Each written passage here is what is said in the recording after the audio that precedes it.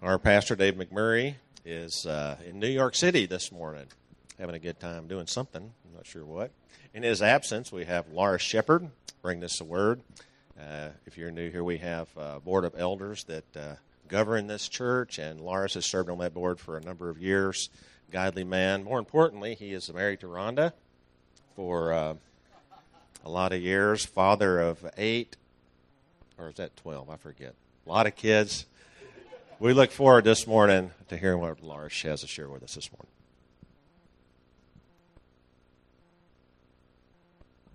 There we go.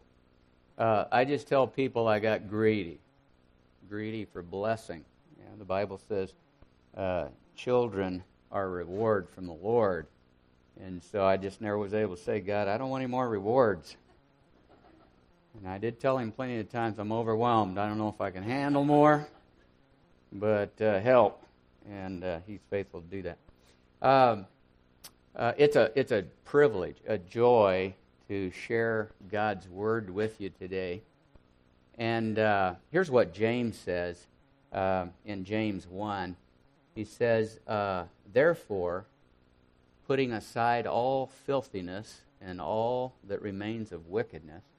And so he's talking about our distractions, the idols that we set up that hinder us from hearing God, from knowing God, from following God. Putting aside all those things, receive the word implanted, which is able to save your souls. And then he says, but prove yourselves doers of the word and not just hearers who delude themselves. So receive God's word today. It's our life. And Dave has been preaching a series in Ephesians, so that's where we are, Ephesians 1, and that's page 976 in that black Bible under the seat there. Just kind of to prepare you, if you've got a pencil, you may want to pull it out. A few other verses tend to come in, and we won't have time to go look at them, but maybe just jot them down. You may want to look at it later and to put it all together. But we're in Ephesians 1. We're going to be talking about verses 15 to 23 there, the end of Ephesians 1. And this is a prayer that Paul prayed. And we mentioned the new Sunday school class on the praying life by Paul Miller. That is a fantastic opportunity. If you want to grow in your prayer life, it's a very practical approach. And so I hope you take advantage of that. Normally I'd meet during this hour, not meeting today because the teacher was on call and the backup is here. And so we need another backup if anyone wants to volunteer. But speaking of prayer, I have good news. I have good news for you. Jesus right now is sitting at the right hand of the Father praying for us. Praying for you individually. Now, as you think about this, that's Hebrews 7:25, by the way. Therefore, he is able to save completely those who draw near to God through him, since he ever lives, always lives to make intercession for them. Now, what do you suppose Jesus is praying for us? And have you thought about? Do you think Jesus ever prays a prayer that goes unanswered? That's kind of ridiculous, since everything he says is the Word of God, and the Word of God is sure and will be fulfilled. But what do you think he's praying for us? Certainly, it's much more than we can comprehend, we can understand. Romans 8 talks about the Holy Spirit intercedes for us with groanings and utterings too deep for words. Have you ever prayed, you didn't have words for it, but it was an ache or just the sigh of your soul? Holy Spirit understands that. He translates that to God. And so Jesus is praying, and he's praying Scripture. So I would imagine he prays the prayer that we're looking at today. Now there are other prayers in Scriptures as well, but he's praying this one. What do you pray for yourself? What do you pray for your family members? What do you pray for our friends here in this fellowship? Last week, I needed something, and I looked where it always is, should have been, wasn't there. I spent probably a couple hours, because I really needed this, looking everywhere it should have been, a lot of places where it shouldn't have been, and several times in the same places. 2 or 3 times the same place, wasn't there. I was desperate. Help, Lord, you know right where it is. Could you show me where it is? You ever prayed a prayer like that? When I leave the house, I often pray, okay, Lord, am I forgetting anything, missing anything that I'm going to need that's critical to this trip or whatever? When I get on the road, I pray for traveling mercies, for safety. I just pray throughout the day for help in whatever I'm doing or things that come to mind. I don't have any ideas on my own. I have to have other creative people around me, but God, give me an idea. Is that okay to pray those kinds of things? Philippians 4:6, he says, don't be anxious about anything. Pray about everything with thanksgiving. I'm so glad that God's concerned with my stuff, whether it's big or small.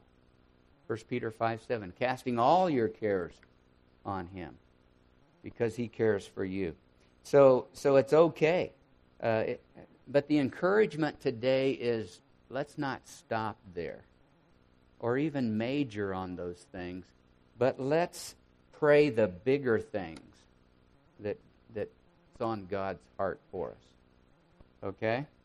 And so we're in this prayer today. Let's read it, and you can follow along in your Bibles there. Ephesians 1, starting at verse 15. For this reason, because I have heard of your faith in the Lord Jesus and your love toward all the saints, I do not cease to give thanks for you, remembering you in my prayers, that the God of our Lord Jesus Christ, the Father of glory, may give you a spirit of wisdom and of revelation in the knowledge of him, having the eyes of your hearts enlightened, that you may know what is the hope to which he has called you, what are the riches of his glorious inheritance in the saints, and what is the immeasurable greatness of his power toward us who believe, according to the working of his great might, that he worked in Christ when he raised him from the dead and seated him at his right hand in the heavenly places, far above all rule and authority and power and dominion, and above every name that is named, not only in this age, but also in the one to come. And he put all things under his feet and gave him his head over all things to the church, which is his body, the fullness of him who fills all in all. Let's just stop and pray that scriptural prayer for one another, okay? Father, Lord Jesus, we thank you. I thank you for each person here and your grace that is at work in them and through them. I pray that you would give us a spirit of wisdom and understanding in you, that you would grow our knowledge of you. I pray that you would enlighten the eyes of our heart so that we will know what is the hope of your calling, that our faith will grow, that we will know the riches of the glory of your inheritance, and what is the surpassing greatness of your power toward us. We pray it in Jesus' name.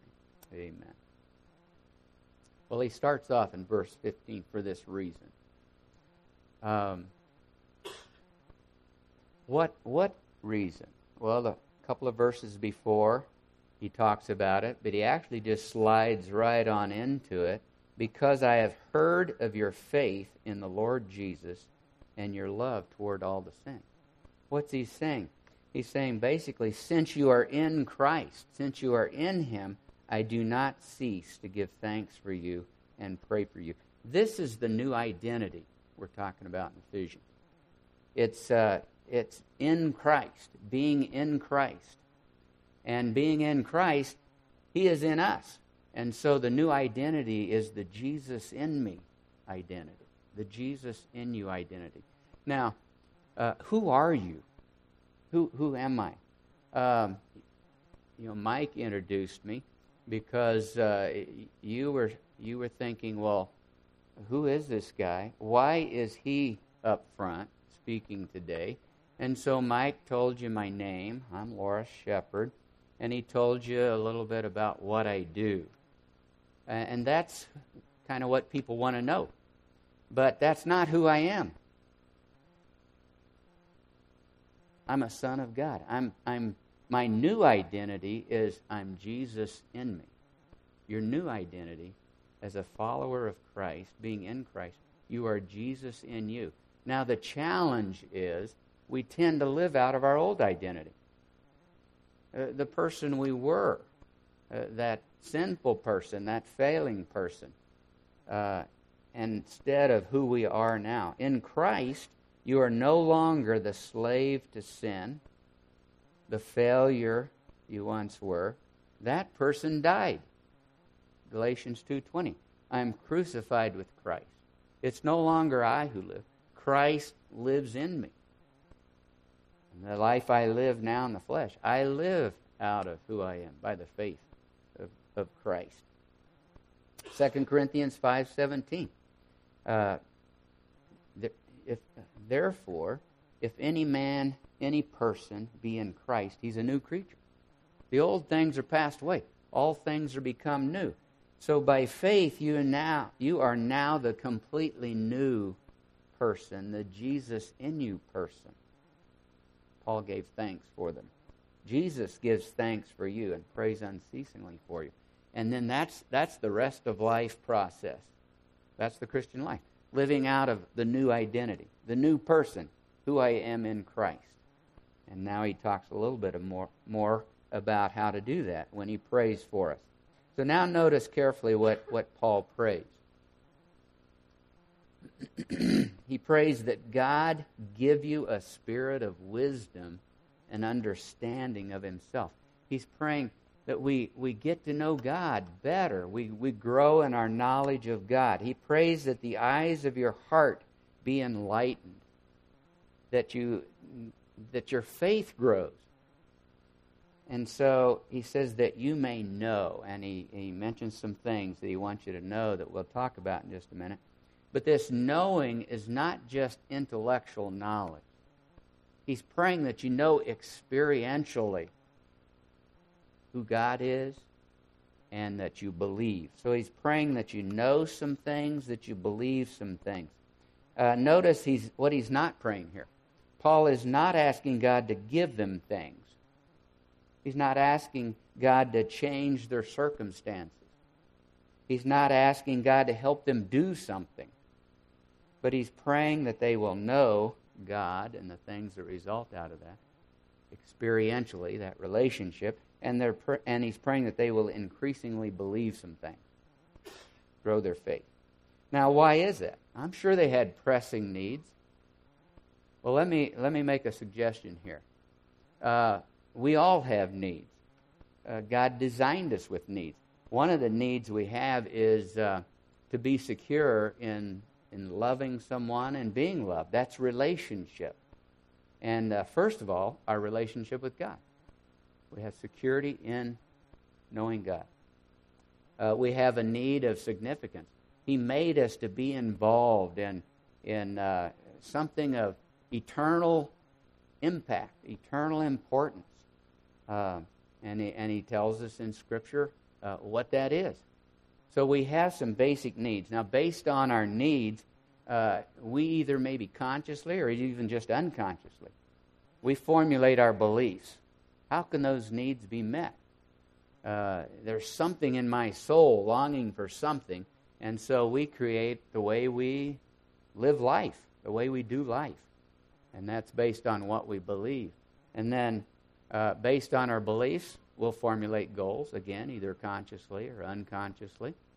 And then based on our goals, that's what we do. There's our behavior. So now, again, if we want to change our behavior, what do we need to do? It's not,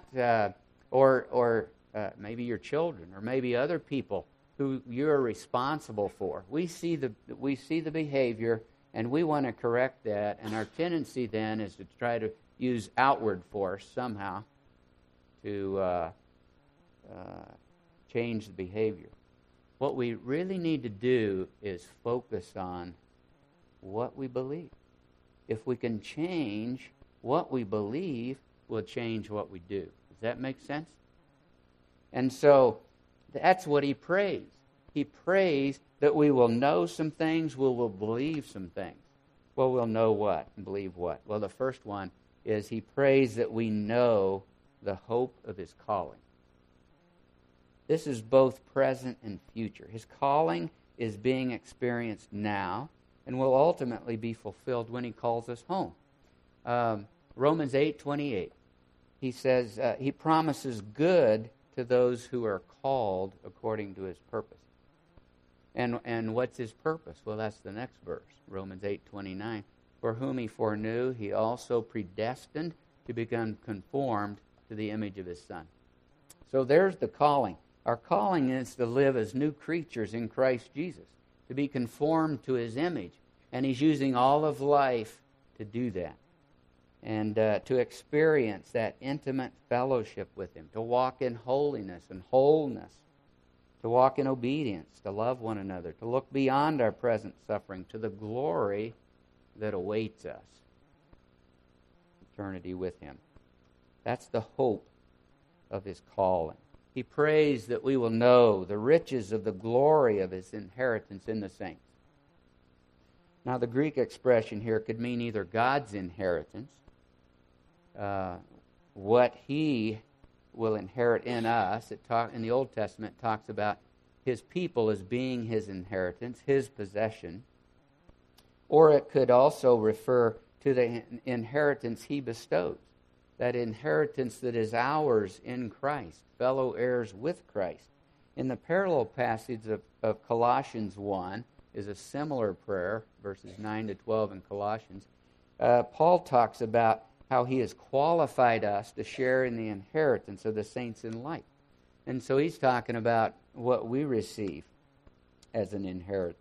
Well, what has God promised? What's he bestowed on those who finish this life in Christ?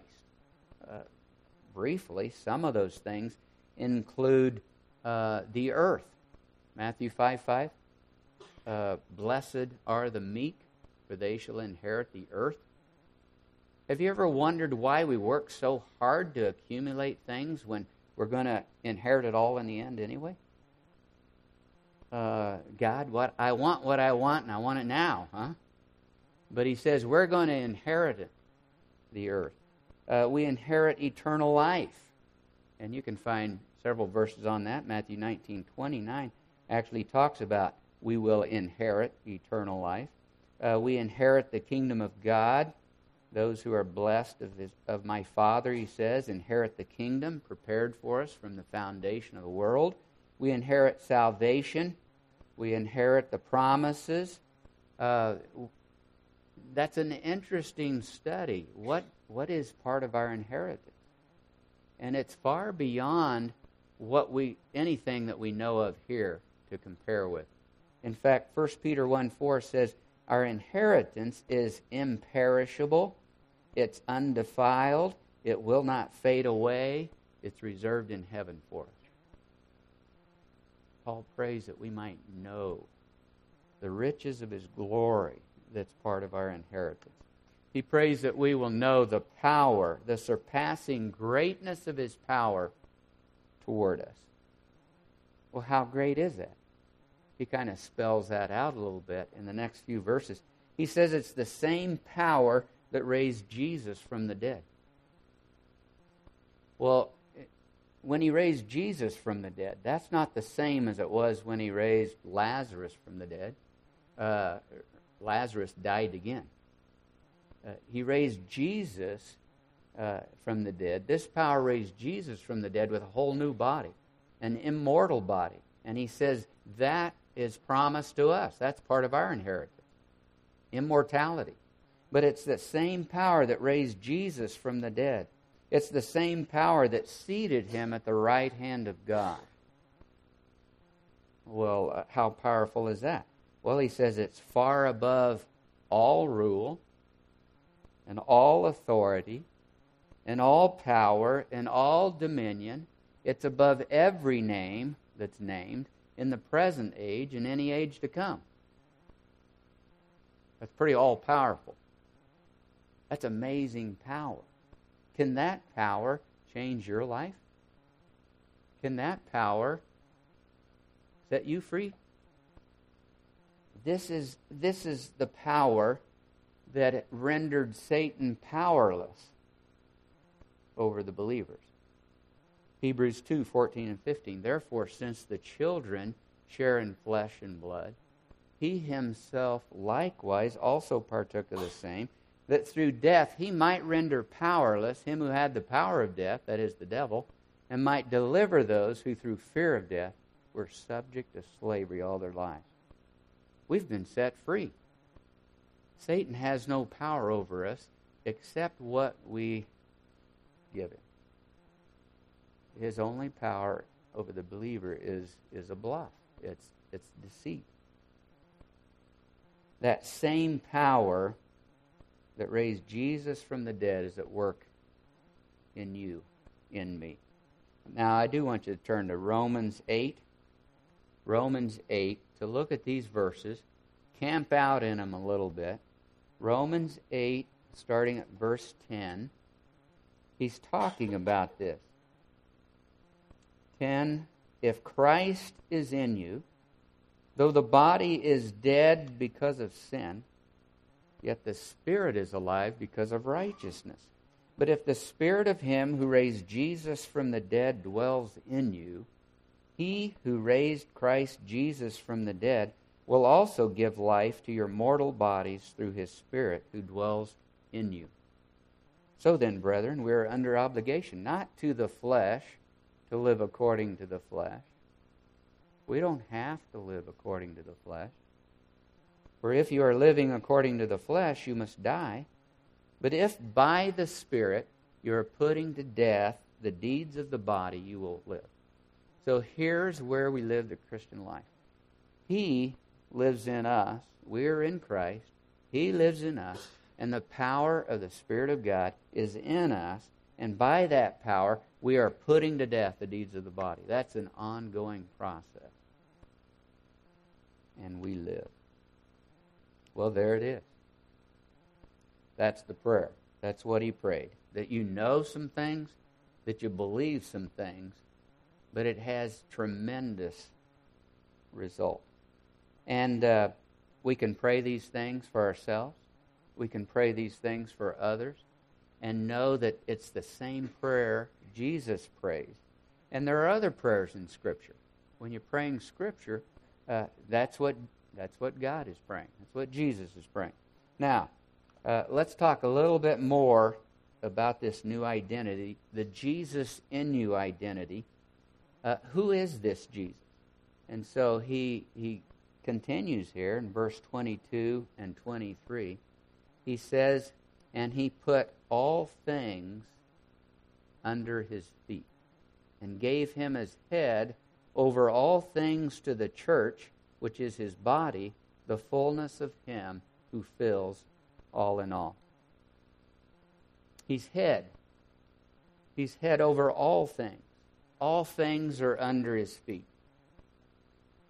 Does that include West Nile virus? That's not such a threat. Maybe now, it's getting colder, but we were concerned about that in Texas this summer. Does that include cancer, disease? Some of us are battling that. Is that under his feet? What about PTSD? What about deep, dark depression? Is that under his feet? What is the giant you're facing? Whatever the nature, whatever the level, whatever the area of life, is that under his feet? What about accidents? Those unforeseeable, seeming random happenings that can be so devastating. Is that under the feet of Christ? How about acts of nature? I have some friends who their houses are a pile of ashes in Colorado Springs, the Waldo Canyon fire. Tornadoes, hurricanes, earthquakes, tsunamis. Is that under the feet of Jesus? Under his power? What about death itself? Is death under his feet? How about Satan? Satan and his demons. Christ, head over all things under his feet. Even Satan and his demons are subject to Christ. And we see that throughout Scripture. Whenever the demon-possessed met Jesus, they fell on their face, demonstrating his authority. They knew his authority. They recognized his authority. Specifically, verse 23 says he's head over all things to the church, which is his body, the fullness of him who fills all in all. The church is made up of those who have this new identity, this Jesus in me identity. Let me close with this. Is that who you are? Do you know beyond any doubt that Jesus Christ is in you? That you are in the body of Christ, Jesus as your head?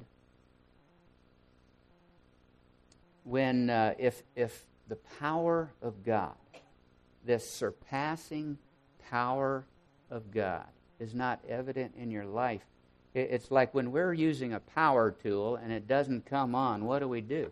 First thing we do is check the source. Are we plugged in? And so that's what I want to do today. Now, there's many reasons why maybe that power is not evident. But maybe the first place to start is, did I ever get plugged in? If you're not sure, I have some good news for you. You can be sure. 1 John 5:13, these things have I written unto you that believe in the name of the Son of God, that you may know that you have eternal life. 2 Corinthians 13:5, he says, examine yourselves to see if you're in the faith or not. Test yourselves, or do you not recognize this about yourself, that Jesus Christ is in you? Unless indeed you fail the test. So there are several tests in Scripture. Here's one, 1 John 2:3. He says, and by this we know that we have come to know him, if we keep his commandments. The one who says, I have come to know him, and does not keep his commandments is a liar, and the truth is not in him. But whoever keeps his word, in him the love of God has truly been perfected. By this we know that we are in him. The one who says he abides in him ought himself to walk in the same manner as he walked. So when you test yourself, when you examine yourself, do you recognize Christ is in there? Do you see the power of God at work in your life? Do you pass the test? Well, if there's a doubt, how can you be sure? And here's a verse you all know, John 3:16. For God so loved the world that he gave his only begotten Son, that whoever believes in him will not perish but have everlasting life. What does that mean to believe in it? That's not just saying some words, repeating a prayer. That goes much deeper. It's not going through a ceremony or a handshake. It's life-changing. I like to describe it using 3 words. What does it mean to believe? 3 words. One is repent. Repent means a change of heart, a change of mind, a change of view that results in turning away from going your own way, doing your own thing. And so when the Bible talks about turning away from our way, it associates it with turning to someone, and that's Christ. So receive Christ. Turn away from your way, turn to Jesus Christ, and receive Him for who He is. Who is He? Well, John 1 says He's Creator. Through Him all things were made that are made. If He made it, who owns it? He's the owner. That's why we call Him Lord. He's the owner. So when we receive Him for who He is, we receive Him, it's relinquished, being willing to let Christ control. That's what it means to believe. Receive Him for who He is. Turn away from my way. Let Him take control. Well, what's the application today? The application is to pray.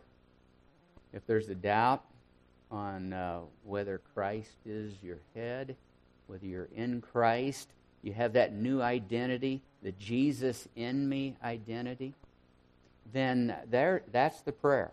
Jesus, I want to turn away from my way. I receive you as Lord, and I'm willing. Where I'm not willing, make me willing.